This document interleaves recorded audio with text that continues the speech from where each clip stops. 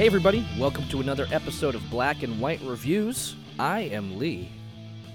And I'm Chuck. And I am Will. And today we are talking about chapter 23 of The Mandalorian, which is, what is this, the 7th episode of this season? 7th episode. I gave up counting which episode it is. I'm just going with chapters at this point. Why is it chapters when the Book of Boba Fett was chapters? This wasn't a book. This isn't the Book of the Mandalorian. No, but it started off as chapter 1 right off the bat. So that's why when we talked about this before, I really thought that they were going to do here's chapter 1, chapter 2, chapter 3, all that. And it's like, oh, the Book of Boba Fett. It's like, oh, so that was the Book of Din Djarin. Now we're going to go into the Book of Boba Fett. And it was going to kind of tell different stories of different Mandalorians or somebody somehow tied in. Nope, not the case. Totally different show. Yep.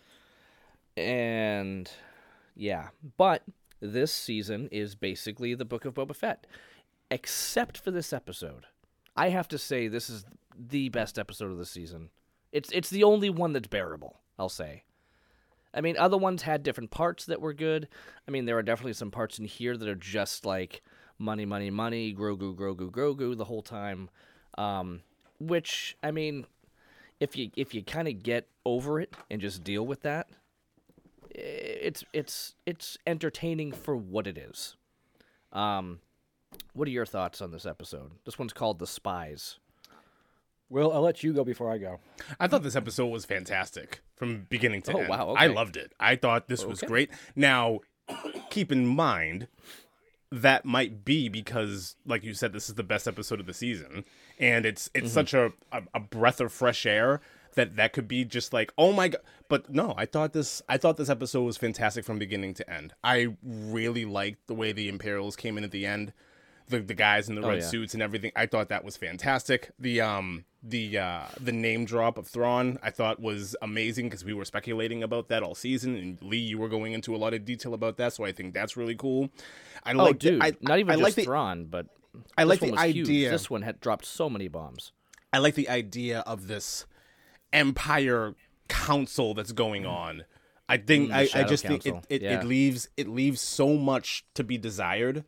That this should have been like the pilot or like episode 2, and we should have continued on with like a story like this. But no, but it is what it is, and just the fact that we have to wait another year and a half for another season to come out to like wrap all of these stories up that they like just dropped here is kind of upsetting. But you know what? I'll take it. I thought this episode was fantastic. Wow. Okay. I feel like Chuck is the odd one out today. What do you feel, Chuck? So I'm going to kind of agree to a little bit with Will. If this was episode 2, fantastic. The fact that it's episode 7, I think for entertaining, if I was going into this like I do with a lot of stuff and I just go for entertaining purposes, entertainment-wise, this is the best one by far. Oh, yeah. The fight scenes, the battle scenes, the stormtrooper scenes, the answer as to where the TIE fighters came from in episode 2 or 3 got answered. Now that we know they came from Mandalore, great. That's we got that answer. They answered it without like specifically answering it, which I appreciate. The almost having what the guys in red. That's like the Imperial Guards, isn't it? The Emperor's Guards. Yeah, those were the Crimson Guards. I forgot what they were called. I mean, they called them here Praetorian guards. But they were the Emperor's Guards, then they became Snoke's Guards. So I think it was just they are they're like the elites. They're the elite guards, right? Yeah, which we've seen. I mean, before, like Grievous had his little guys with their spinny things. Everybody kind of has like the high end security team, and these Praetorian Guards have been that for anybody who's at a high level in the Empire. Seeing the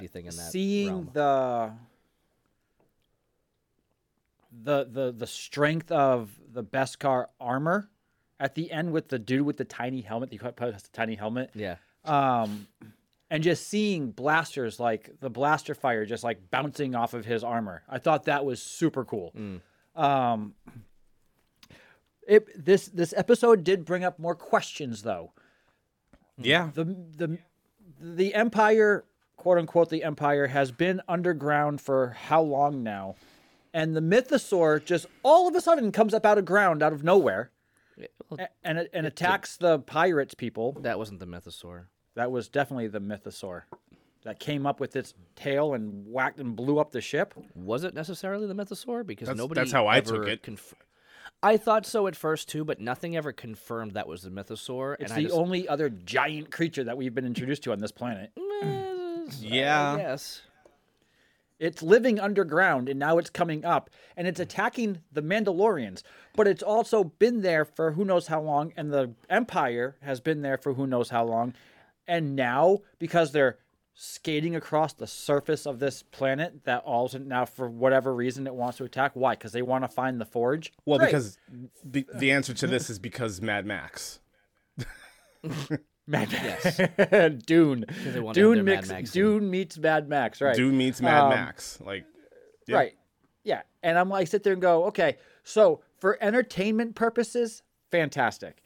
For storyline, for what's going on in this season, Yeah. I kind of agree with this.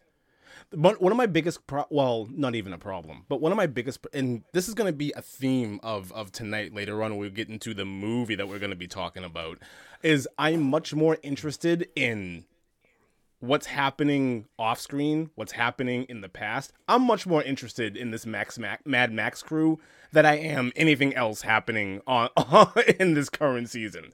Like, what are like the people who are on Mandalore just like skating across in this ship across the surface, much more interesting than anything else. So I will say that. And also we get this whole thing about what's her name, who's on Coruscant, who's working with Moff Gideon. What's her name? Oh, Elia. Elia. We get this whole thing with Elia and Moff Gideon in the beginning of the whole episode, and they're clearly talking about cloning. They're clearly talking about we need the doctor or the scientist for something, and is that I think that's a really big question to throw out there in the second to last episode of the season, when I doubt they're going to answer it next episode.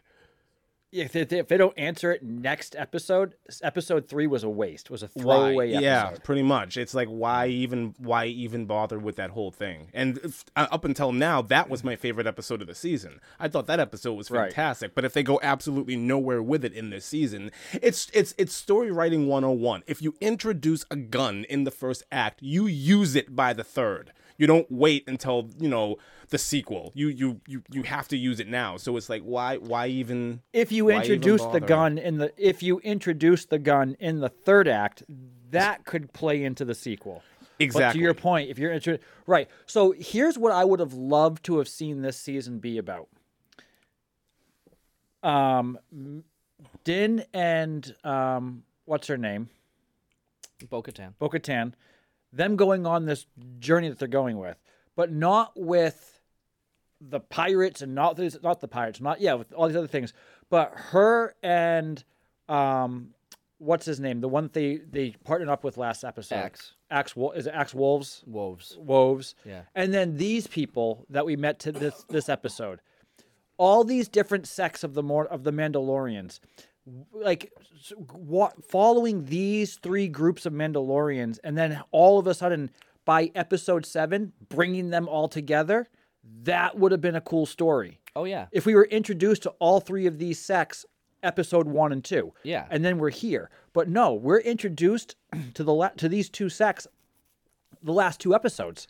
They don't even exist really. I mean, we were introduced to Axe Wolves like for a hot second in the beginning, but to know the story of Axe Wolves, to know the story of what these pirates that we met this episode, to have a backstory on that, and then have episode 7 be what it is now, would have been a fantastic storyline. Mm-hmm. But no, what they want to do, they wanted to jump around the entire galaxy, show everything that's going on, and then in the last 2 episodes, bring in important parts and then go, oh, by the way, here's what the story's really about with the last episode next week. There was a lot of that in the season. There was a lot of next mission, next location, next obstacle type jumping around, and it almost goes absolutely nowhere. Like the whole point about IG-11, like he needs a new memory chip, and we're gonna get the same one, and he needs that specific droid only to turn into a vehicle for joke. Grogu. No, not even a joke. A vehicle for Grogu to be on equal footing with everybody else, and to get him talking a little bit. That's what that was. Yes. That's the only reason why they did that. Yes. And Yes. the only thing I could think of, Yes. Yes. Yes. the only thing I could think of was Stewie in Family Guy. Mom, mummy, ma, like, yes, no. It's like, shut up. And he kept on going. And it's like, stop. Well, the fact that they went through 2 scenes where it's like, okay, we're moving on from this scene, and he's still doing it as they're walking through town, that was pretty funny. That's comedically played well. When he stops him from fighting and goes, no, that was kind of funny. That makes sense. That was good. Do it the one time, make it funny, continue. But it's one of those things where it's like it was funny the first time, and they tried it 3 or 4 or 5 more times, and it just wasn't funny anymore. Yeah. Well, so was Bad Baby, no squeezy. Like, okay, well. Anyway. Grogu just needs to go away. Agreed. He's not going to. He's not going to. No, all the kids love him, and they're all buying his toys. Yeah. He's going nowhere. That's a hot ticket item. Yeah. And at this point, it's weird. I mean, honestly, If there's a toy that comes out in the next month of Grogu and an IG-11, you know what's going to IG-12. happen. You know what's going to happen. IG-12. IG-12, IG-11, whatever. You know that's exactly what's going to happen. That is going to be a toy. and you know that's going to be a Halloween costume, right? Kids will Probably. be the face Yeah. where Grogu goes, and they'll be wearing a costume. just a good shot in IG. Yes. It's going to be horrible. It's going to be awesome. No, it's not. Of course you think it's going to be awesome. Yeah, I hope they have an adult size, so I'm like 12 feet tall. So I go back to it. Entertainment-wise, loved this episode. It was fun. It was fast-paced. It was enjoyable to watch. The fight scenes were amazing. Being introduced to our favorite bad guy, in multiple different TV shows is fantastic. I forgot that he was Moff Gideon. What? I forgot. You Wow. forgot that he was Moff Gideon? I forgot that. Why am I blanking on his... Giancarlo Esposito. Yeah. But watching him for so long in Breaking Bad, forgetting that he was the same guy, like, I forgot that. That Right, because when you that'll saw do it. him, you saw Breaking Bad after. After do it. season 2, when you first are introduced to him, I wasn't familiar with him. Right. And then I watched Breaking Bad, and I was like, "Oh, that's right. Yeah. And then That's here. right. Yeah. Isn't he dead? I Like, can't- he got his whole face is back. Oh! Yeah, that's Anyway. that's definitely a thing. I can't imagine what that must have been like for you to watch the second season of Mandalorian and they introduce Giancarlo Esposito as Moff Gideon and then go to Breaking Bad. You completely forget everything else because I mean, come on, Gus is like Gus one of Fring. the most amazing villains of all time, and then come back to this. That must be wow. I will say I like him better as Gus than I do as Moff Gideon. Of I course. think he just fits into yeah. that role. I don't- because there's a part with Gus Fring when you're like there are times when you're like, I like this guy. Yeah. And then you're times where you're like, this guy needs to die. And then you're like, I like this guy. And then he gets his face half blown off, and you're like, what happened to this guy? And then you see him as I'll Moff. tell you what happened to this guy. That's what happened. And then you see him as Moff Gideon, and you're like, yeah, just kill him. Please, just kill him. I not like wrong. how they introduced. I like how they introduced. They took a scene from not Phantom Menace. Was it Phantom Menace when Qui-Gon sticks the lightsaber through the blast doors and then cuts the hole? Well, it would have to did it. be. Yeah, they done it Because multiple Qui-Gon times. dies at the end of Phantom Menace, so it would have to It be was. Phantom Well, Menace. that's right. You're right. Yeah. That's a fair point. So I like how they stole. They took a nod to that, but they used the dark saber to do that. I thought that was really cool. That's cool. But I thought there was a lot of cool elements to this. I wish what they did with this episode, they had done with the whole season, and they they didn't. Mm-hmm. I like that there was no cameos. I like that Jack Black that was very nice. That was very nice that there were no cameos in this. I would say I would agree with you and say there's no cameos in it, but there are some massive name drops and characters that are actually specifically introduced here. So like Thrawn. We already heard Thrawn brought up before. We heard it brought up when we were talking about the episode where Ahsoka, so it's like, where's Grand Admiral Thrawn? It's like, oh, okay, this is great. Like, we knew that it was eventually going to get there. We saw the Purgle in the beginning in the first episode. We knew he was coming. The big thing here is, I mean, I was just really, really happy to see Pelion. Now, I know you guys don't know who Pelion is, so Captain Pelion is like Thrawn's number 2 guy. And in the books, he's like right there with Thrawn the entire time. So when I saw that they brought him like Captain Pelion, I'm just like, like this. We're getting there. And the idea is the guy who played Thrawn, did Thrawn's voice in the animated series, is also coming back to play Thrawn when we finally see a live action Thrawn. Do you think we'll see him in Ahsoka? Absolutely. Yeah. Cool. No, we absolutely will. I mean, that's what it's all tying into. But even the fact that they dropped the line, "the heir to the Empire." Yes. That's the first book in the original Thrawn trilogy, and I'm like, this is amazing. Like, I know they're not considering the legend stuff canon, but already they've taken so much out of it. They'll make it canon. And they might not make it canon, because there are things in there that didn't happen, that won't happen. I got to agree with Chuck here. The more and more we talk about these Star Wars shows that Disney is pulling out, you keep on being adamant that they're not considering the legend stuff canon, but they're bringing this stuff in from the legend stuff, and now it's canon. They are clearly making a lot of this stuff canon. No, they're taking concepts and characters and they're bringing them into it, but they have to change their backstories. Because, again, you guys don't know the books and what happened there, and there's no way that the books can be taken completely canon because of the characters and where they're at. I agree with that, but they're taking characters that were never originally part of the EU, and they're taking characters from these books and they're bringing them into the EU. Right, and they've been doing that all the time. Right. They're making fan fiction more canon than it should in a lot of cases. Oh yeah. Which, I mean, I appreciate that. I think it's a handshake it's a nod to the fans. I think that's really, really cool. Absolutely. What I have a hard time with is what Disney has been doing. And we go back, we started doing this 2.5 years ago with Marvel, the whole cash cow thing, is there's a part of me that is super looking forward to Ahsoka. Oh, yeah. But absolutely. There's also a giant part of me that is super reserved because I'm like, look what they've done so far. They've gotten my hopes up and then cut it down. Yeah. And I'm like, do I really want to go into... I mean, we did it with Marvel. Marvel's great. Then Miss Marvel comes out and you're like, what is this hot junk? Well, I mean...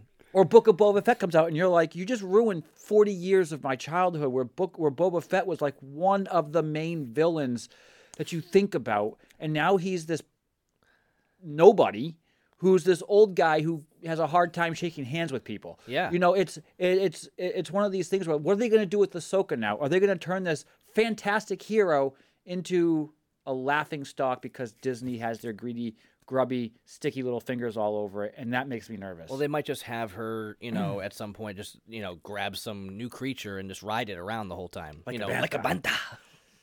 Like a rancor. what Chuck is saying right now, and I theorized this in the first episode, and I'm gonna kind of circle back around to it now.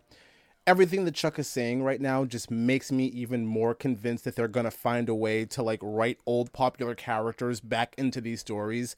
I still think that they're gonna try. I still think that they're gonna try to clone Anakin in some way.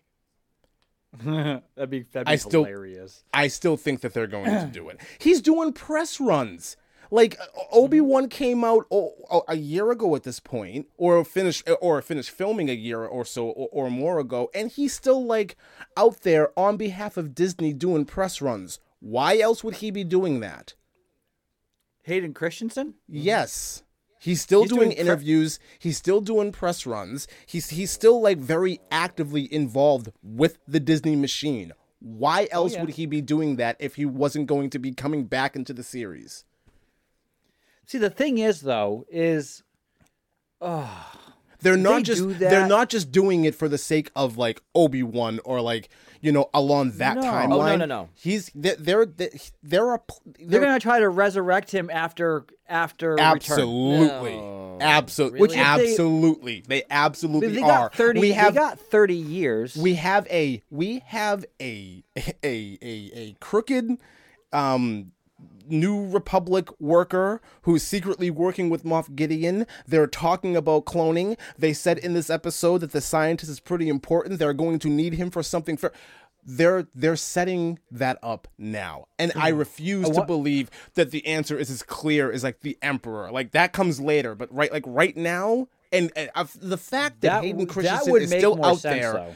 The fact that Hayden Christensen is still out there doing press for this is telling. To me, it's telling. It's so I see it. It is, but the Emperor also makes more sense too, though, because there's no way that he's still alive.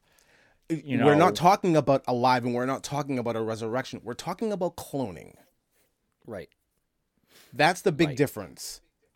The introduction of this storyline from that episode and getting that scientist and whatever else happens, that is the MacGuffin. That is going to open up the doors for them to do almost whatever they want to. They have an excuse now. I have a similar problem with what's going. I have a similar problem with what's going on in the MCU, and we'll get to a lot of that later. But that's the door. This is the door that they can very easily open now. Which means that they're going to nerf the entire sequel trilogy. They already want to. to. The sequel trilogy itself was a nerf in itself. So they already want to. They already want to. They already retcon it. Yeah, they already want to retcon it, which is fine. But to see what they did with Luke was a shame. The death of Han Solo, I was fine with. I was fine with that. The death of Princess Leia, I was fine with. How they did it was stupid. Yes, but. Even the death of Luke Skywalker is fine because you're passing the torch on. I even like the character of Rey. I like the character of Rey, and I like the character of Kylo Ren. The story that they gave him, though, is stupid. So, on the same subject of they're taking things from the past and they're bringing it up into the future, or using it up again, and it's not considered canon. Kylo Ren was a character in the animated series Droids. Who's Kylo Ren? Exactly. They stole the name and just said, "Oh, we're going to call him Kylo Ren." Also, on top of that, I don't know if you guys knew, but in the past day or so, Disney revealed this big Star Wars celebration that Force Ghost Kylo Ren knocked Rey up. Rey is pregnant in the future of Rey, and they're trying to basically somehow say that. Yeah. Yes. That's a little disturbing. They're doing another, hey, how did this happen type thing. There was no father. Well, Force Ghost Kylo Ren, I don't know. Remember that time they kissed for a moment? I don't know. They kissed. There's literally a picture of her with a pregnant stomach, standing there in front of... See, that's the thing, though, is they could have... The characters are fine. Lars. The characters are cool. Ben Kenobi, not Ben Kenobi, Ben Solo.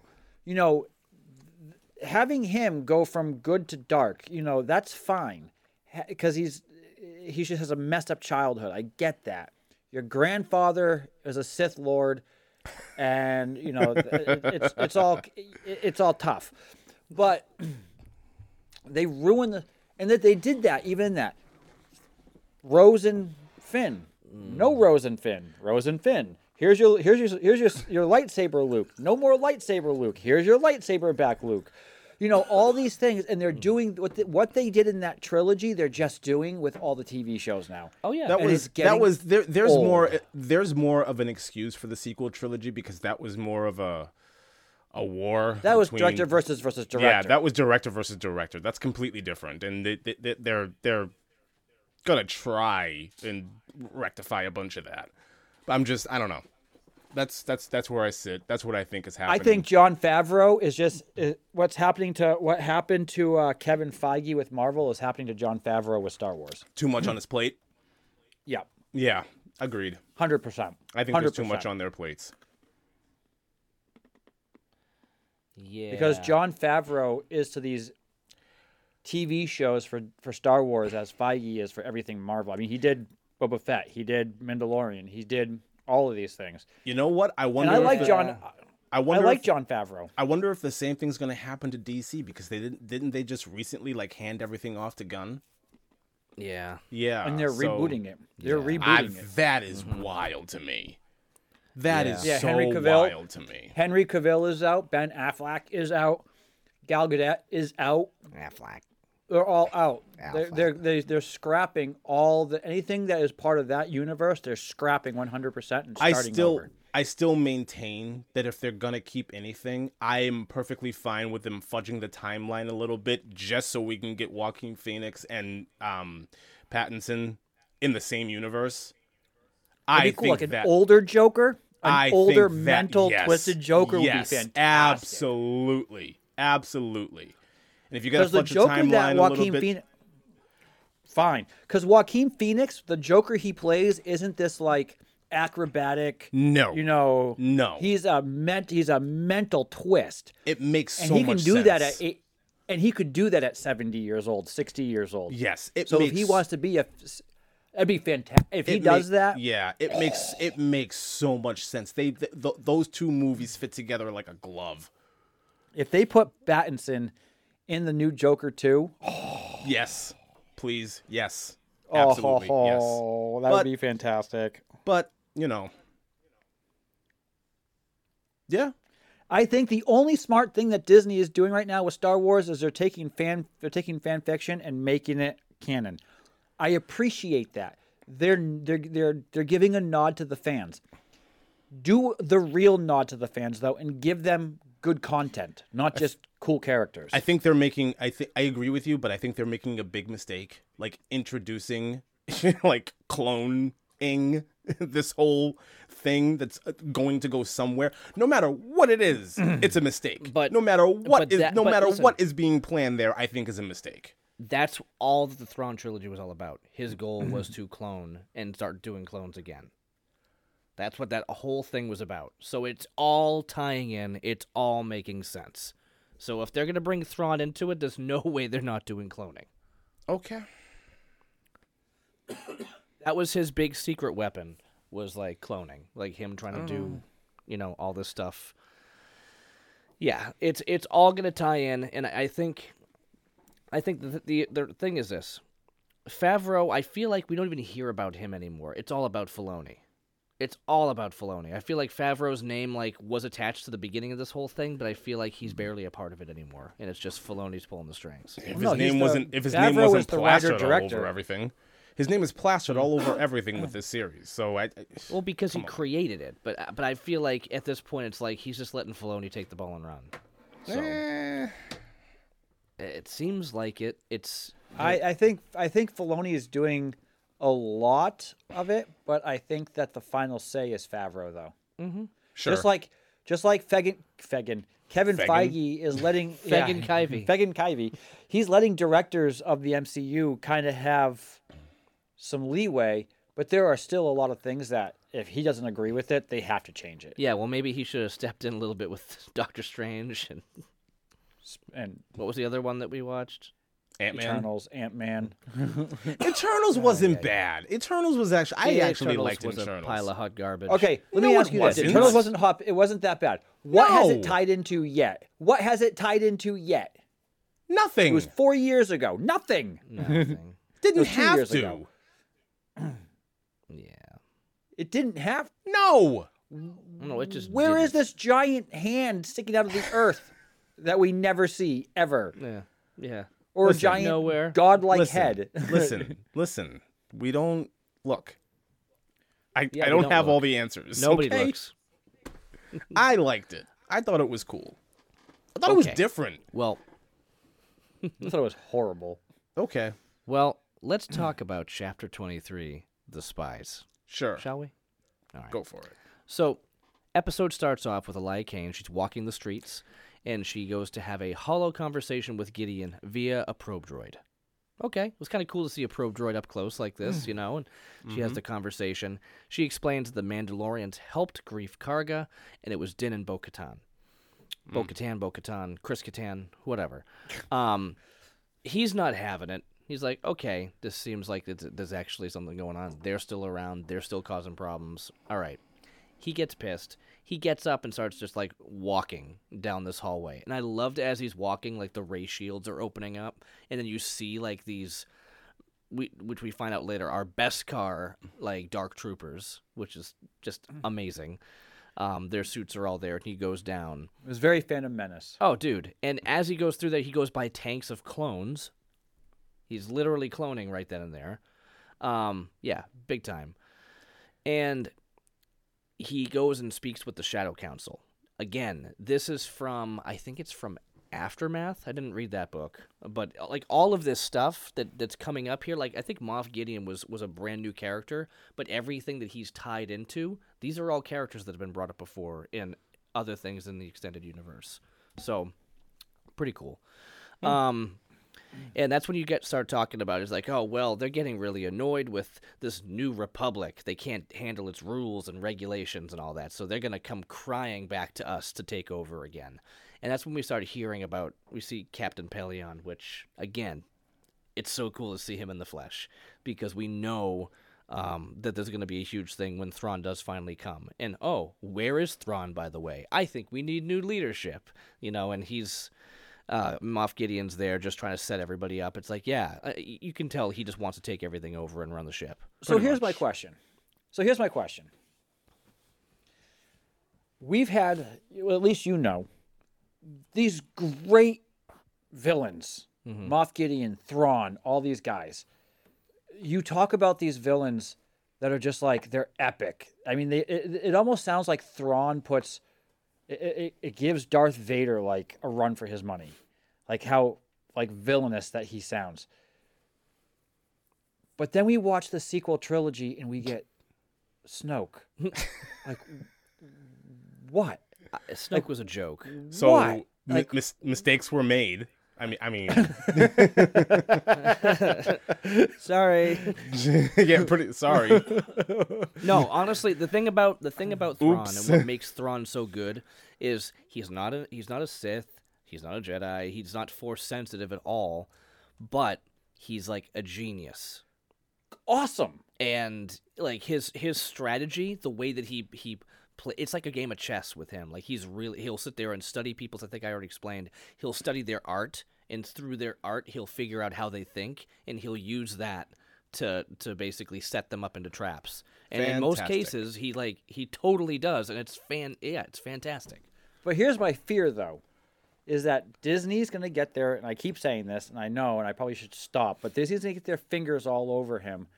And they're going to dumb him down the way they dumbed down Boba Fett. Because Boba Fett, up until a year and a half ago, was a cool character. And now he's not. Yeah. Yeah. Is Disney going to take what fans have made awesome and ruin it?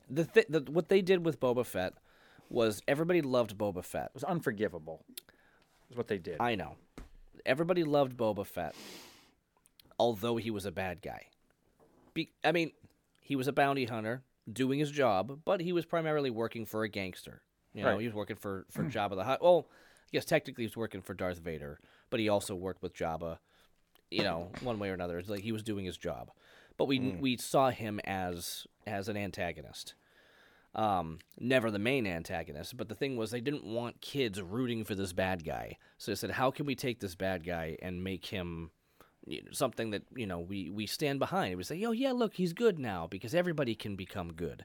Once he became good, he became a wrinkly old man in a Bacta-tank, and we were like, what is happening here? And then the Power Rangers came in and helped him out. The Power Rangers. And, yeah. So bad. Speaking of that, isn't that coming out in, like, a couple of days? Like, 3 days, the Power Rangers Once and Forever or something? Did you hear about that, Will? I didn't. I don't care. I don't care about the Power Rangers. No. They're doing a Power Rangers movie with the original cast. Some of the original cast. They can't do it with the original cast because Tommy is dead.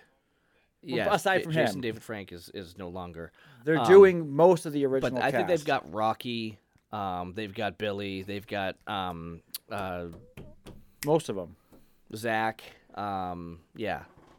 It's called like Power Rangers Once and Forever or something. Power Rangers coming Once and out in, Forever. So, yeah, it's coming out in like 3 days. It's going to be a bunch of old people. It's going to be a bunch of old people. It's going to be horrible, but we're all going to watch it. I know that you say you don't care. You're going to watch it. I haven't cared about Power Rangers since I was 10. Neither have I. But this is the Power Rangers that I was introduced to, though. Not the crap that we see today. Yeah, that's the difference. No, it isn't the Power Rangers that you. It isn't the Power Rangers that you were introduced to, because that American stuff that happened was like, what was the Japanese show where it was just them in the little bar that they hung out in after school, and then like they spliced in everything from Japan, and it was like absolutely nothing. Yeah. Yeah. That and also there was only one girl. Was there? Yeah, because the Yellow Ranger was also a dude. The Yellow Ranger was a dude. Yeah, there was only one skirt. Yeah, it was the Pink Ranger. They're back to that now because they actually. I let my son watch the new Dino Power Rangers, and they're rebuilding the team. And two of them, a brother and a sister, come on. She's the second girl, and she becomes a Power Ranger. And she rips her skirt off and just has pinch. She goes, "I don't do skirts," and I'm like, "Here we go." At least they explained it. That's good. That's funny. This sounds so That's stupid. Too funny. Wait, your son's watching the new Power Rangers? Wait, he's a boy watching Power Rangers, of course. Well, that's why. And Ninja Turtles. That's why he spent the majority of Easter running around and trying to take people's kneecaps out with a toy hammer. Oh yeah, when I first got introduced to Power Rangers, I was at a friend of mine's house, and we watched one episode, and his mother and my mother were both like, "You're never watching Power Rangers ever again. Not. Go outside because you guys are super violent." And I'm and like, "You played Power Rangers outside." Oh, of course. Yes. We all did. Yes. And how many times did I have to chase you as the evil Green Ranger, Will? Sure. That was it. Growing up, how many times were you like, "It's morphin' time"? I had the gloves that Who made did that it? sound. Who did it? Yeah, It was amazing. it's fantastic. I had the You can find those on Megazord. eBay. Megazord, yeah. I had the Megazord. The ones that came apart like Transformers, and they all went back Oh, together dude. to form the Megazord. That's fantastic, Dude, my buddy. No, it's who's not. on my old guitar still. Yes, it is. Still has. No, it's his not. collection. It's not fantastic, because I looked it up a couple of years ago about how much it cost on eBay, and now I'm like, I should have taken better care of it. Oh yeah, dude, it's huge right now. I don't understand. Dude, I don't understand how all these old toys that I had when I was a kid is worth so much money now. It bothers me. Well, you know why? Like the Hulk because hands? we still talk about this stuff. Because we still talk about it. Because we're the generation that's so fixated on reliving our childhood. We're more than the generations before us, because we know how to obtain that stuff. I don't know. My dad grew up on Star Trek and Speed Racer. Right. And they Yes. Star Trek Yes. And how would you find that stuff? Speed Racer was a eBay. horrible. eBay is our generation. Speed Racer is a horrible anime. However, it is massive with like Gen Xers. Massive. Mm-hmm. They love that. I don't get it. The original TV show, I guess they did a movie with it, and it looks awful. I started it, and I was like, I can't watch it. This is hot garbage. Yeah. This is hot garbage. Well, anyway, we have strayed from the path. Of course we did. We always do. So, while this is all going on, there was another character that was brought up here, Brendel Hux, Commandant Hux. This is actually General Hux's dad. Remember Hux from the sequel trilogy? The redhead kid from Harry Potter. Oh. The one who was the traitor, and he was like, "I'm the traitor." You're like, "Wait, what?" And it made no sense. The whole back and forth with him that just didn't match up. Go anywhere. Him. Yeah, sure. Okay. This dude is his dad. So that's interesting. We're leading into that. But they're talking about Project Necromancer. That's clearly talking about reviving the Emperor. Yeah. And that's what this is all about. Project Necromancer is specifically, how do we bring the Emperor back? They're finally giving us the explanation that a Rise of Skywalker did not. So is it Emperor or is it Darth Vader? It's the Emperor. I don't think it's the Emperor. It's too on the nose for it to be the Emperor. But we see the Emperor later, so we know that it does happen. We see the Emperor. Uh-huh. Where? In The Rise of Skywalker. I'm talking about now. 30 years before that even happened, right now. We don't see the Emperor now. No, we're not going to see it in the show. I'm saying... Then we didn't see the Emperor. Yes, it's we too did. on. No, we didn't. We did not see the Emperor right here, right now, in this show. No, we Rise didn't. of Skywalker. Listen to me. Listen to me. The project's purpose is to bring him back. That's why it's too on the nose. It's way too obvious for it to be the Emperor because we already know that it happens. Listen, I'm not telling you it's happening in the show. I'm not saying we're going to see the Emperor in the show. You just said that Project Necromancer is clearly designed to revive the Emperor. You just said that. Correct. It's too it's too obvious for the Emperor to be the answer here. Listen, because we already know that it's going to happen. That's my point. No kidding. We already know what's going to happen. They're finally filling in the gap because all of us said, "What? Suddenly there's a voice and we don't know what this is?" They're filling in the gap for us here. You're giving Star Wars way too much credit. I'm sorry. Disney. I think you're giving Star Wars way too much credit. I think you're giving Disney way too much credit to think that they're going to answer that question. Okay, I don't think they're going to answer credit. That. Okay, listen. Sure. Project Necromancer is specifically to bring back the dead Sith, okay? Whether it's Vader or the Emperor or whatever, the point is that's why they started it. I'm not saying we're going to see him. I'm not saying they're going to show all that, but they're giving us more hints into how it could have happened because there was no explanation at all. I don't think there's going to be one either. Horrible movie. I still don't think there's going to be one. Okay. Not if they're going to truly retcon the sequel trilogy. Again, they already want to retcon the trilogy. They're bringing Rey back pregnant. That's retconning the trilogy right there. Anyway, Moff Gideon requests 3 Praetorian guards. As we talked about earlier, they are the Crimson Guards there that we've seen guarding the Emperor with Darth Vader, guarding Snoke. We've seen them multiple times. But the whole point is he wants them for the Mandalorians because they're attempting to retake Mandalore. But he convinces them all that they need to stamp them out. I like how we don't know that he's on Mandalore until the very end. Oh, amazing. Yes. Amazing. That was really amazing. Yes. That we didn't realize that he was there until the very end. Because there were a lot of parts where I was like, oh, is this them? Because obviously they knew what was going on. But this episode was good because the pacing was great. The season horrible, episode perfect. Perfectly paced, perfectly put together. Lots of like, is it this? Is it this? Is it this? And then in the end you're like, oh, it all comes together. The only thing that was clear here was I just deleted my note, so I don't know what it was. But the point that I was getting at was click undo. This is no undo. Control Z. Undo. Nope, there was nothing there. I was in the middle of a statement that was irrelevant because we jumped. So the whole point, we got to do this. Oh, that's what it was. They all knew the Mandalorians were too strong together. So if they're trying to regroup and try to retake Mandalore, that's something that the Empire is not happy with because they know how tough they are. So why wasn't this the storyline from the beginning? Because they wanted to... That would have been a fantastic story. Because Disney wanted to try to throw us off. It would have been a fantastic story. It would have been... To watch these 3 sects and to watch Bo-Katan and Din meet up with these 3 sects throughout the entire season to draw them together, to bring this unity, to fight back against... Oh my gosh. Yeah. That would have been such a fantastic season. What do we get? Hot garbage. I'll go a step further than that. I think if they're gonna do the whole, hey, we're just gonna do a whole bunch of side quests and then, give you the ending at the end, whatever, why couldn't the side quests be convincing different pockets of to join their cause? That's what I'm talking about. Agreed. That would have been amazing. And you could have done the same thing. Like, they go to this planet over here, and there's a pocket of Mandalorian there, but they can't leave because they're protecting whoever, and then you build and build and build until you have, like, an army. and that's what season 1 was. Season 1 was Din had this main objective.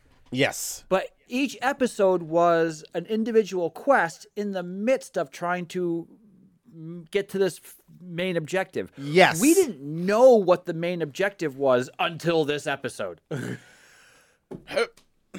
Yep. What? Right. Yep. And again, this goes back to what I said before. They had no idea what they were doing here.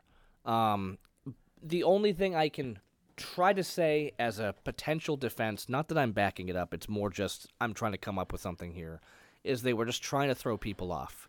The problem when you try to throw people off, because we've all seen the tropes when it's like, oh, it must be this, it must be that, or whatever. Like, what is it? What's the mystery? People don't know how to shock people anymore. So the only thing they can do is just go completely the opposite direction and like, oh, they'll never see this coming. It's like, yeah, we didn't see this coming because none of anything else that we just saw leads up to this. That's not true. It's just kind of thrown in. What I appreciate is when you have an idea of what the main objective is, and then you throw little jolts here and there. Yeah, I love that. that's fine. Yes. Like when they first did Star Wars and they did the whole reveal of Darth Vader. Darth Vader. Seder. Darth Vader. Yeah, Darth Vader being I am your father. Like that even though that wasn't the main twist, it was like, what? Like it was so good. Like it was the talk of film history. It still is one of the biggest reveals ever in film history. I'll go back to it because I know it's Breaking Bad did this fantastic. You knew what the end result was for the most part, but throughout every episode, you're like, what just happened? What just like, I can't believe that just happened. There's no way that just happened. And you get thrown for a twist all the time, but you still had an idea of what the end result was going to be. I love that. I missed that. I love the transition that, like, for the first year of this podcast that you joined us, Chuck, Lee and I were constantly doing that. They did this on Breaking Bad, and it was awesome for this reason. and Lee and I have kind of not been doing that lately. It's all been you. They did this on Breaking. I love the transition. It's awesome. Yeah. Yep. That's I'm getting some water. I'll be right back. No, but I agree. I agree with everything that Chuck just said. He's absolutely right. I don't know. That's me. Yep. So we go back over to Navarro, and they're cleaning up pretty much everything left over from the disaster of the pirate attack. And the Mandalorian fleet arrives. And at first, the protocol droid is like, "Oh, the Empire's here." It's like, no, clearly look up. There's a giant mythosaur painted underneath the light. It's a light cruiser, and it's a huge mythosaur painted underneath. Looked awesome. It did look pretty sweet. I will say that the visuals that are going on throughout the entire season, like the production has been top notch, and even this here was amazing to look at. I love it. Oh, speaking of that, my neighbor Mike, who was probably listening to this podcast, remember he joined us for one of the episodes a while ago. He was the one who had the extended universe knowledge more than I did at one point. Okay. So he he sent me a picture, and if you notice, remember the scene where Bo-Katan is talking? I don't know if it's in this episode or not. It must be this episode. No. I don't know. When they're basically all sitting around like a fire and they're kind of debriefing, or no, they're planning. It's for the pirate episode. Yep. When they're facing the pirates and they're getting over it. They're coming up with their plan and they're cooking something on the fire. Yes. It's clearly one of those giant baby birds. It's kind of funny, like because we haven't seen them come back like for any reason. It's like no, they just ate them. Wow. Okay. Wow. Hey, there we go. Okay. Well, whatever. If that's all they got out of it, it's just a snack. All right. Sure. Anyway, there's a lot. The Mandalorians. The Mandalorians all meet, and there's clearly tension between these different clans.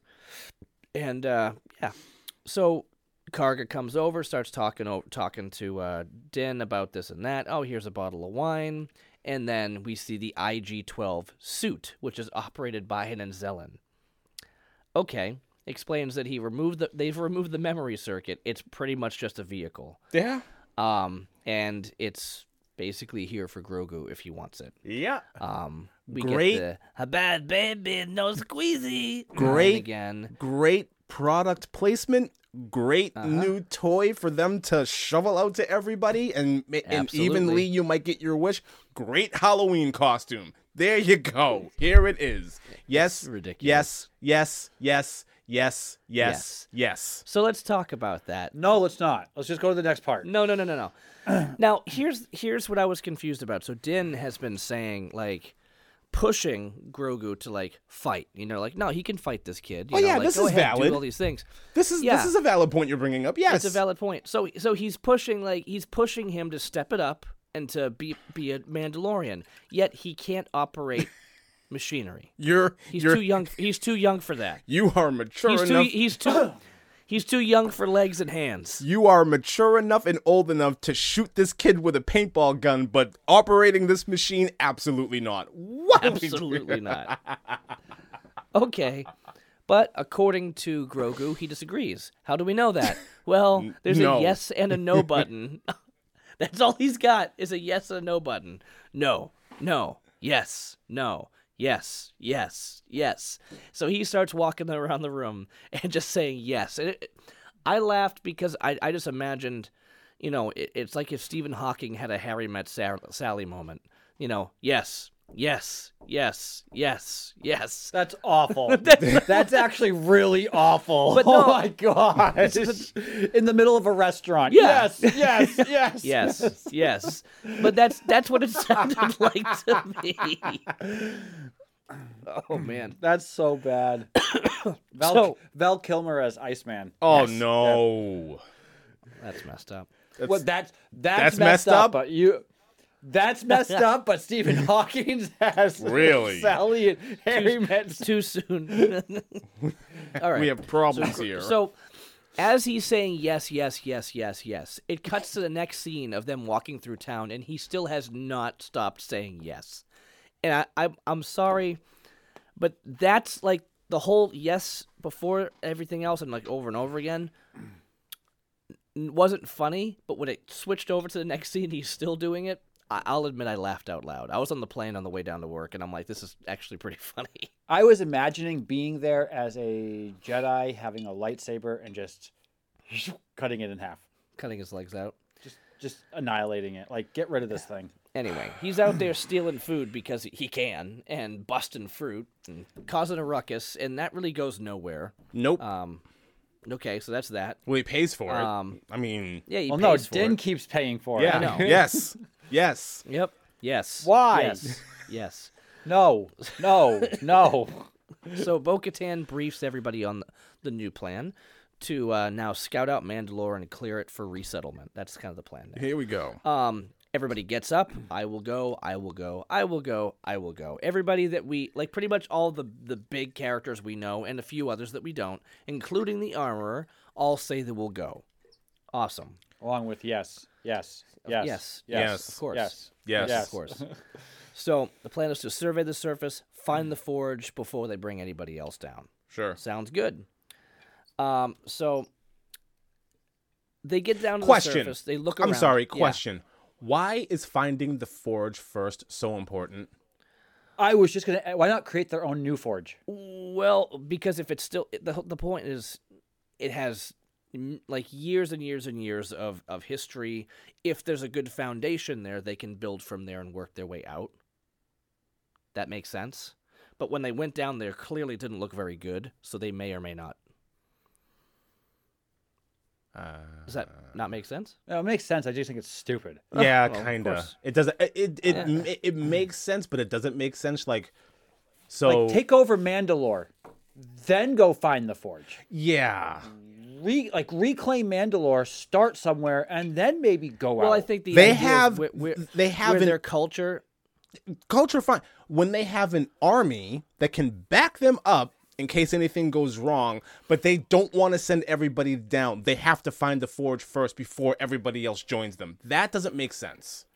Because if everybody who was still in orbit while these guys were doing this were down on the ground with them, the battle that happens at the end would be a whole different story. Yeah, maybe. But I think the idea Not is this. maybe. It would have been done and over with. Think about it this way, though. If you go down and they want to, their plan was to scout. What if some of the other life forms that were down there were using the forge themselves and building armor and weapons and stuff like that? What if they were? We found out they were. Not using the forge per se, but they were taking all the Beskar ore that was there and building whatever they wanted. But the point is, they were going down there just to check and see what do things look like here. Are we going to get attacked by a whole bunch of crazy people with Beskar or not? So the forge was a great place to start because that was near where all the ore was. So for multiple reasons, it made sense to scout it out, see if their base of operation that they used to have is still, redeemable. Salvageable. But this is Star Wars, okay? So because of that, from space, they can do a lot of reconnaissance and see what's going on the planet's surface. A lot of their battles, especially the Star Destroyer that they're in, that they have, they could utilize that to do some it's a light cruiser. Whatever. They could do some reconnaissance from space to say, hey, this is what's going on. Yeah. Aside from Rogue One, where they have this, which they weren't even going to scout, they were going in to get behind enemy lines, which is a different story. Mm-hmm. But they're going in to reclaim the planet. Yeah. Reclaim the planet. Then from that point, send out some people to scout certain areas. Well, how do you think you reclaim the planet? You find a base. They could have made a base anywhere. But they wanted to make a base at the Forge. Because their culture is all based on their armor. Their weapons and armor. But they already had armor and weapons. And they can continue to make more and more. The Forge is a starting point. It's their foundation. It makes perfect sense to me. I get that. But what I'm trying to say is, you have what you have. You don't try and go and recreate what you already had over here before you start over. No, you start over. And then you build upon that. I think can I say this a different way? Yes. I think my problem, and Chuck, if you agree with me, cool. If you don't, that's fine. I think my problem with this is it's a storytelling device. They want as limited people there as possible, so that when the ambush happens, it makes sense. It makes sense. Yeah. Right. Mm-hmm. Well, there you go. Okay. So, we find out that there are more Mandalorians that have survived. Now, every time I see something happening, in the distance, I go, "Oh, the Empire, the Shadow, Council, they're on their way." No. Nope. Every time I see something moving, it's not them. It's not them. It's not them. That was their plan. What's going on here? We have no idea what's coming. And they come and they take their little glider pirate ship, Mad Max thing, and 3 dudes jump off, one of which is Skinny Pete. I thought that was pretty funny. Did you notice that? Was it actually him? That's totally Skinny Pete. Yeah, I'm looking at him like, dude, I know that dude, because you never see him without his hat on, except for the one scene where he takes the hat off and gives it to Jesse in El Camino. Yes. But yeah, it's Skinny Pete. I did not notice that. Yeah. Oh. So they recognize Bo-Katan's name, or her voice. "We knew you wouldn't forsake us, Lady Bo-Katan. We've failed you, but our blasters remain in your service." So they start talking. They're all kind of sitting around saying the Empire punished them because they refused to surrender. She's like, that's not true. I did surrender.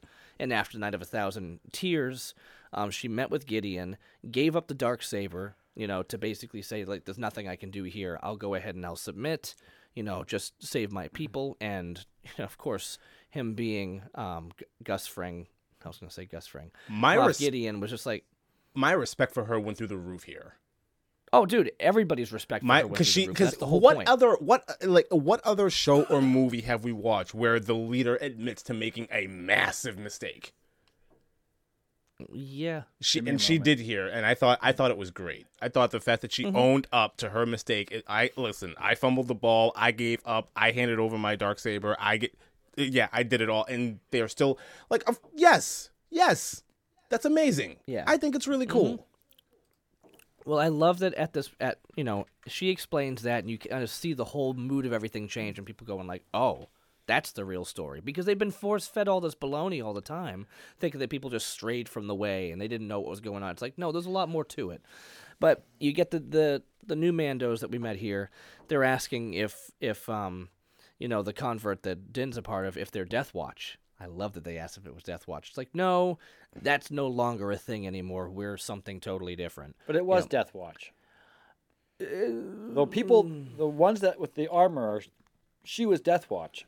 She wasn't Death Watch. That whole sect I thought was Death Watch. No, they're children of the Watch is what they were basically referring to them as. But they're not Death Watch. You don't even know what Death Watch is. I thought it was a Mandalorian sect. Wow. It was a group of criminals that were living on Mandalore and just doing whatever they thought. They were like, imagine just, yeah, it was a group of criminals. That's what they were. It was like maybe 10 of them. That was it. That's what Death Watch was. So the fact that it like grew into something else, and it's like these are the ones who don't believe in the same ideals as all of Mandalore, which was once ruled by the Duchess, which was. But wasn't that even what Obi-Wan's girlfriend Wolves was doing too? Like he didn't follow the rules of the Mandalorian. Yeah, so if anything, they were kind of more like Death Watch because they were mercenaries or privateers. Right. They were more like what they seemed like, but they weren't like jerks about it. They were just doing. So doing a what's job the for rule? money. So what's the actual rule? Because these Mandalorians that are on this ship don't wear helmets either. What's the rule? Well, that's. Can you or can you not make love with your helmet on or off? Like, which one is it? Like, which one is it? They're like, giving us. If they're Lee giving gets us his more way, here. we'll find out, won't we? No. Yes, no, we will. Yes, we will. No. I want to know. No. I'm gonna be honest. I want to talk know about Din and Bo-Katan? if these two get together and she ends up pregnant. I want to know whether or not he took his helmet off for this. I want to know. The baby comes out with a helmet on. Born with a helmet. Anyway, I bet you $200. not doing it. Not doing it. So We have to wait till August of 2024. That's so irritating right now. Again, we get into this whole thing about we get into this whole thing about how the Mandalorians are so strong and they could not be defeated, by the Empire. Like they knew that they couldn't defeat them. So that's why they had to get them divided. So that way they can take them out, send them off to exile. What are you shocked about over there, Will? Oh, nothing. What'd you read? Nothing. Ignore me. Okay. I love this scene where Din and Bo-Katan talk. That's when he was basically saying, I had no idea. Like, I didn't realize that was the situation. I was always told this, and that's why you guys were this way. And she's like, yeah, no, not the case. And she's like feeling totally bad about himself. And I love that he says, your song is not yet written. I will serve you until it is. It's like, okay. Yeah. It's a very interesting way to put it. Obviously part of their culture and whatnot, but metaphoric as well. But it was I really enjoyed how they're like this episode really was well put together. Yes, if the rest of the season was like this, it would have been a whole different ballgame. Yeah. And regardless of how they do this last episode, the season still sucked. Yes. I don't care. The fact that it took this long, I'm sorry. In a nutshell, the season's horrible. I don't think But if we only I don't think 1 or 2 episodes out of a season is enough to save it. I just don't. No. But I mean, if it was in reverse and there were 1 or 2 kind of like iffy episodes, I'm fine with it. Yeah, absolutely. absolutely. We've had that. Every We've season, had every that season plenty of times. television, no matter what it is you're watching, there's always 1 or 2 episodes that are just blasé or filler, whatever. Everything has that. Mm-hmm. But for an entire season to be, Oh yeah. It's so bad. Again, I really feel the only reason why it was what it was is because they were setting up all the other shows. That's it. yeah. So, the captain's going to bring them all to the forge, and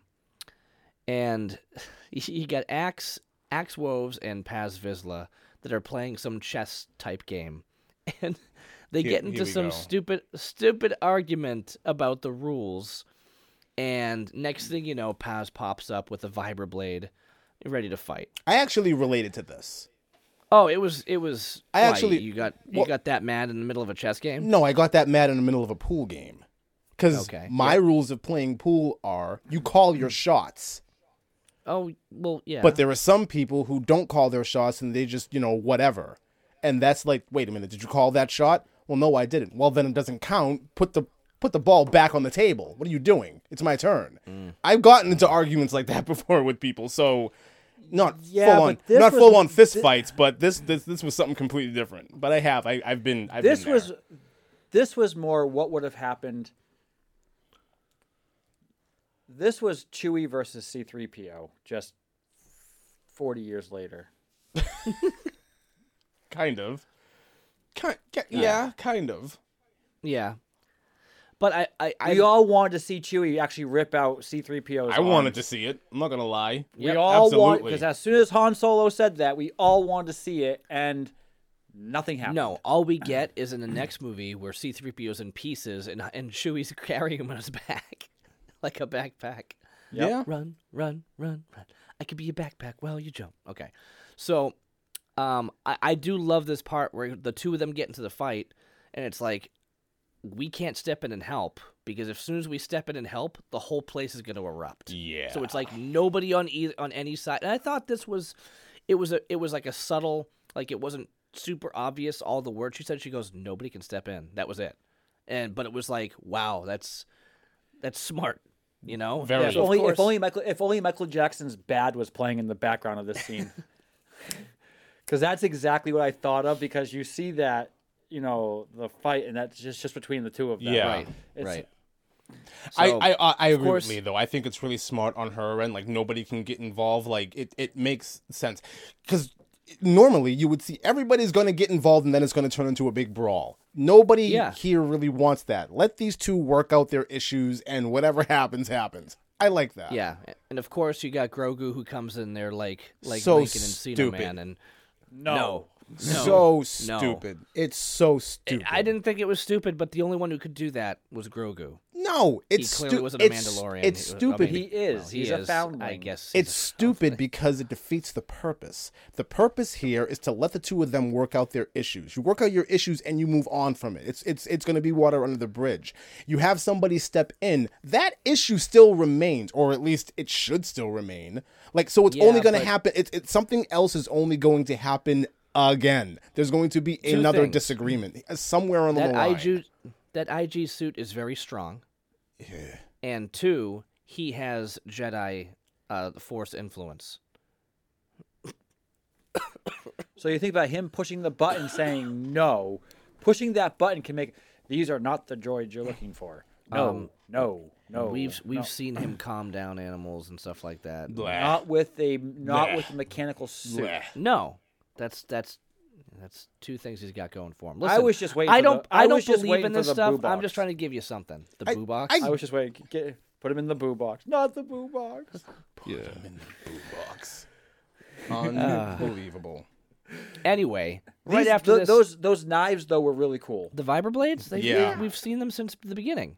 Yeah, but to see these two really have a fight with them though, I thought that was really, really cool. So, shortly after this happens, all of a sudden a giant creature. You guys say it's the mythosaur. I think it's pretty agree with you. clear that it's the mythosaur. I would agree with you if like the armor was like, oh, or something, like she saw it and it was, I don't know. I'm surprised Disney didn't capitalize on making it super obvious that was the mythosaur. The fact that we hardly saw what it was makes me think it's not. We've hardly seen the mythosaur whole. We saw an eyeball. That's all we saw. Right. But we already knew that was the mythosaur. So the fact that nobody made a comment like, it's a mythosaur. They didn't have time. I the understand. thing comes blowing, which is your cliche giant creature blowing through the surface of the earth. It's happened 1,000 times in every. It's happened in every Godzilla movie ever. Every Godzilla movie, every right. Power Rangers movie. I'm not saying it's happened in everything, and then the thing comes up and it just takes its tail and destroys the ship. Yeah. There is no time for anything. I'm not gonna say that it's definitely not the mythosaur. I'm just surprised that if it is, they didn't make it a little bit more obvious by somebody like being shocked by it or saying a line. Which even if it's not, it's fine. Here's my question: whether it's the mythosaur or not, these guys have been on the surface of this planet for some time now, riding this ship for some time now. Mm-hmm. The Empire all along has been buried underground, working on stuff underground, where this creature, whether it's the mythosaur or not, and the mythosaur which we know of, also is residing underground. Why now? I don't know. Why not? Because that thing TV attacked. show. What plot? Yes, Yep. plot reasons. Why not? Why is this thing not attacking the Empire underground, where they're actually taking over its habitation? No idea. Zero clue. Because that would ruin the big reveal. That's why. So, abandoned ship, into the caves they go. Abandoned ship. They find what's left of the Great Forge, and they're looking around, and they hear jetpacks. Oh! And someone's like, look, it's more Mandalorians. Nope, those are not Mandalorians. Clearly. These are Dark Troopers who have Beskar armor. Yep. At one point... Cool idea. Great fight between them, because it's just like, they can't just like shoot them from a distance. Like, you had to get up and close and personal to get the, the areas that were not covered in armor. I do find this funny. The stormtroopers, Dark Troopers, whatever you want to call them, they're actually accurate in hitting something. Yeah. But they still can't kill anything, though. Oh, yeah. Because it just bounces off their arm. Yeah. So John Favreau's like, so how can we maintain the whole plot of stormtroopers not killing things, but make them accurate? Oh, they're just going to shoot all their ammo off of Beskar armor. And then it will have the Imperial guards come in and kill them. I thought that was pretty funny. Oh, yeah. Like, these guys still can't kill anything.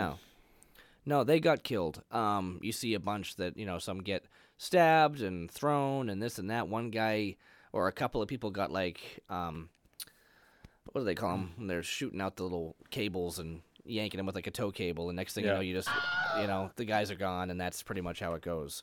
But I don't know. Great fight scene. I love this guy's gun was fantastic. Absolutely. Oh, Paz's gun. I loved seeing it overheat. But anyway, as they go on, the troopers seem like they're retreating. And I'm like, this is clearly a trap if they're all running away at the same time. It's a trap. Yep. And the Empire set up a base and has been mining there for like years. Okay, Din is surrounded. So the rest of the Mandalorians are all stuck in like this blocked, shield, blast door area, while Din is just completely surrounded. He's held up on all sides, brought down, and Gideon flies in his Dark Trooper suit. Big black Beskar suit. I'm wondering if it was always a Beskar suit and we just never knew. But, okay. It looks plastic. Yeah. It did before, yeah. But anyway, he starts going off about how Mandalore is going to live on through him. And check out my new Dark Troopers. Now, I feel like when we first saw Moff Gideon, he was a lot more like Gus Fring, but here he's a lot more just like, hey, check me out, I'm better than you. Like, he even said, like, what was that line? He says, like, the best thing about this suit is me. Like, he was being, like, really cocky. But he starts to explain that the biggest thing is he was getting the Jedi, the cloners, the Mandalorian. He's trying to make, an army of people who have all the best qualities of these groups of people. And at this point, they're like, take him to the debriefing room. Okay. So that's where he's about to go. So aside from plotline, why do they always keep the main character? Just kill him. Don't know. It's a trope. Take him away. Well, so I was over the week when I was gone. I'm just like, you know what? It's been a really long time since I watched this. So I watched Austin Powers 2. And I watched it because I love the fact that they just rip on how these common tropes are, and the whole thing is just making fun of all these tropes, and that's what's so funny about it. I want $1 million. Okay. No, he's just like, I want $100 billion. Haha, that money doesn't exist. He's like, yeah, that's like saying I want $11 quadrillion. Like, yeah. Anyway, But the scene in there is just like, why do you keep, like, what are you going to do? Put him in a room by himself with one inept guard? Yeah, you do this every single time. And he goes, what? What are you talking about? He goes, yeah, that's why they keep getting away. Like, we'll go in there, I'll shoot him in the head. Done. You're like, no, my plan's better. It's like, yeah. Sharks with lasers on their heads. Sea bass. A mutated sea bass. Are they ill-tempered? Oh, yes. Oh, well, that's a start. Yes. Anyway, no, those, the first two movies are ridiculous. I love them. Yeah. Anyway, the whole point now, we've got Moff Gideon who's talking to Bo-Katan through the glass. Surrender the Darksaber and tell the people that the planet belongs to me. She's like, nope. No. They all start shooting. She runs to the back, cuts a hole with the Darksaber so they can all escape, and Paz Vizsla stays behind. Why are the Mandalorians shooting at the blast door? What are they trying to accomplish? Maybe shoot. I did not think about this. I think the idea was if the blast door opened up, they were already shooting, and then like they wouldn't open it up. The whole point was so they wouldn't open it up, so they can escape. I know, because you had Phantom Menace, you had Obi-Wan sitting there in the you have Obi-Wan sitting there behind the ray shield. The ray shield. He turns his lightsaber off. Mm-hmm. When it turns back on, he quickly. They could have their guns at the ready. Yeah, they don't need to be shooting at the blast door. My thought again. This is what I just said. If they're shooting at the blast door, they're not going to open up the blast door. If you saw 30 Mandalorians, all with massive blasters, out this door right here, and let's say that glass right there is bulletproof, blast-proof, and they have their guns drawn, ready, and aimed at that door, whether they're shooting or not, I'm not opening the door. Yeah. Well, yeah. But let's just shoot. We all know that blasters can ricochet. Mm-hmm. Good thing they have Beskar. It's a good thing because it's ricocheting off everything in this room. Absolutely. Why? Yeah, I don't know. So, no answer. Paz stays behind and puts up an awesome fight. And I love that as he's just firing this gun, you watch the gun just like overheating to the point of it's you cannot hold this gun anymore. It's jammed up. It's like melting into itself because of this blaster fire that's been coming rapidly out of it. But he's still holding on. He's still holding on. He's a beast. Dude's a beast. And Dude is a beast. Lets it go. Now, the first time we saw this character, Paz Vizsla, do you realize that was actually Jon Favreau in the suit? Was it really? Was it really? The first time, yeah, but not the next time. That's crazy. Okay, I never knew that. Yeah. So he basically takes them all out until the Crimson Guard show up, and then they take him down with their glowy sticks. And even that takes a lot. It takes all three of them to stab them from 3 or 4 different places. I thought that was impressive. True. Yes. That really shows the strength and the endurance that the Mandalorians have. Oh yeah, well, especially him. So, that's the episode. That is the episode. Yeah, now going through it again. I mean, that's the third time kind of going through it, watching it twice, and then I will definitely say this episode was fantastic, start to finish. No disagreements. Yeah. I can't say it was fantastic. I think it was great, entertainment-wise. That's it. Okay. Yeah. That's it. Because it. Are we gonna see the Doctor again? Doctor Who? Exactly. Is Elia Kane gonna have a bigger role than they've given her so far? I think so. Not in this season. Well, not in this season, no. But eventually moving forward, absolutely. Yeah. Are Mandalorians supposed to keep their mask on or not keep their mask on? Well, we will find out. I believe. Yeah. If I'm telling you now, if the armorer takes her mask off, all bets are off. All respect gone. For her? All respect For her. Oh, yeah. Really? Oh, yeah. Okay. Well, she has been standing on this for how long? We're going to see her face. See, yeah. Eventually, at some point, we're going to see her face. We absolutely will. Yeah. There's no way that we're not. I bet agree with this. I bet you if we see her face, it's because she is dying and she takes her helmet off, kind of like the whole Darth Vader, Luke Skywalker scenario. That's when we see her face. Outside of that, we don't. I think she's got too much. I think she's got way too much pride in her sect and her clan that she would do that. I don't think there's a problem with this episode. I think there's a problem with the season. And that makes this, as good as this episode is, it's not... I will say this. This episode could have and should have meant a lot more than it did. Yes, I agree. It absolutely, but it's hindered by everything else that's kind of happened around it. That's as good as I can. I mean, that's as much as I can agree with you. But and that's probably why I say entertainment wise, if this, to your point, if this was episode 2, and we kind of got to see these 3 sects kind of coming together, or even 3 or 4 halfway through, totally different story. Yep, this would have been so much better. Yep. Like if we were introduced. If we were introduced in episode 1, we were introduced. We were with Din and Bo-Katan, and all this stuff happens. Or even if in episode 2, we're introduced to the first clan. Episode 3, we're introduced to the second clan. Episode 4, we're introduced to the 4th clan because now there's 3 clans plus Din and Bo-Katan. And then also in episode 4, we're introduced to the 4th clan, and they're coming together, and they're retaking Mandalore. And now the rest of the season, the last 4 episodes, is how are we going to actually do this because all this junk is happening? 10 times better story than what we've got this season. I think that's why I have a hard time separating. Is this episode by itself fantastic? Yes. Because it's episode 7 in a piss-poor season, it dumbs it down a little bit for me. Yeah, a little bit. And I wish that didn't happen. I wish that didn't happen because overall, this was a great episode. It makes it difficult because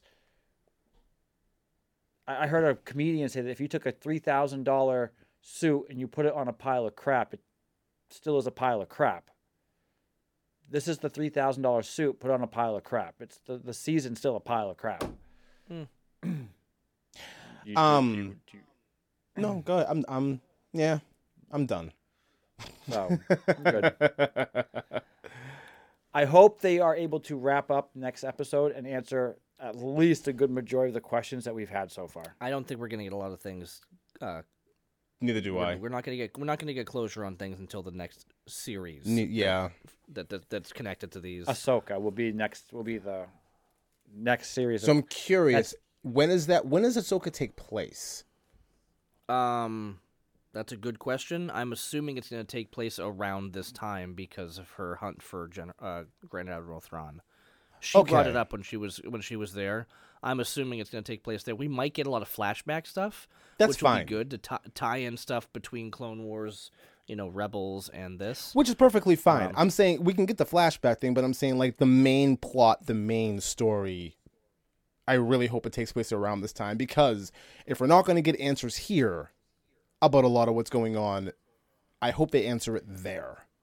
If the necromancer thing truly is the bringing back of the Emperor and not Darth Vader, for whatever series they put that in, like they actually start showing it, what I want to see is previously on, and then see one of the final scenes of Return of the Jedi. That would be cool.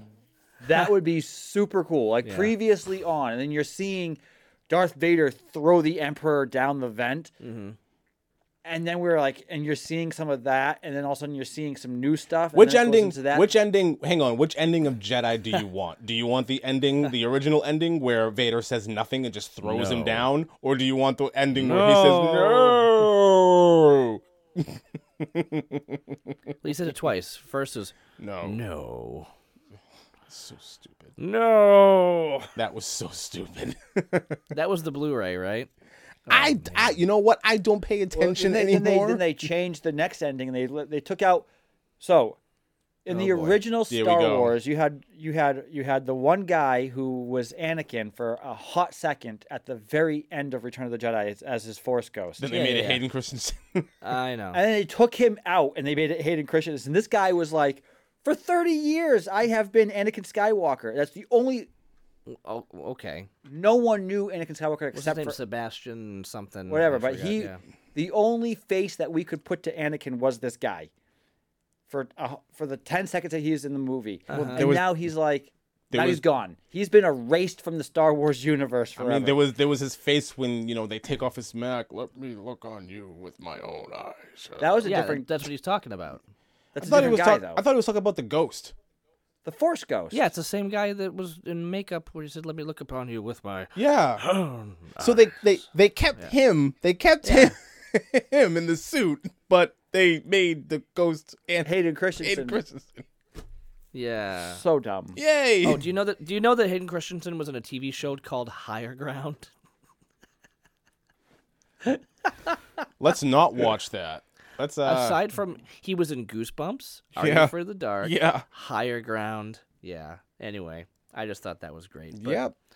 Yeah. Either way, I think it's about time we wrap this up just because, Fantastic. I'm done too. Yep. So, thank you guys so much for sticking around, and we will catch you guys next week. Good night, everybody. Have a good one, guys. See ya.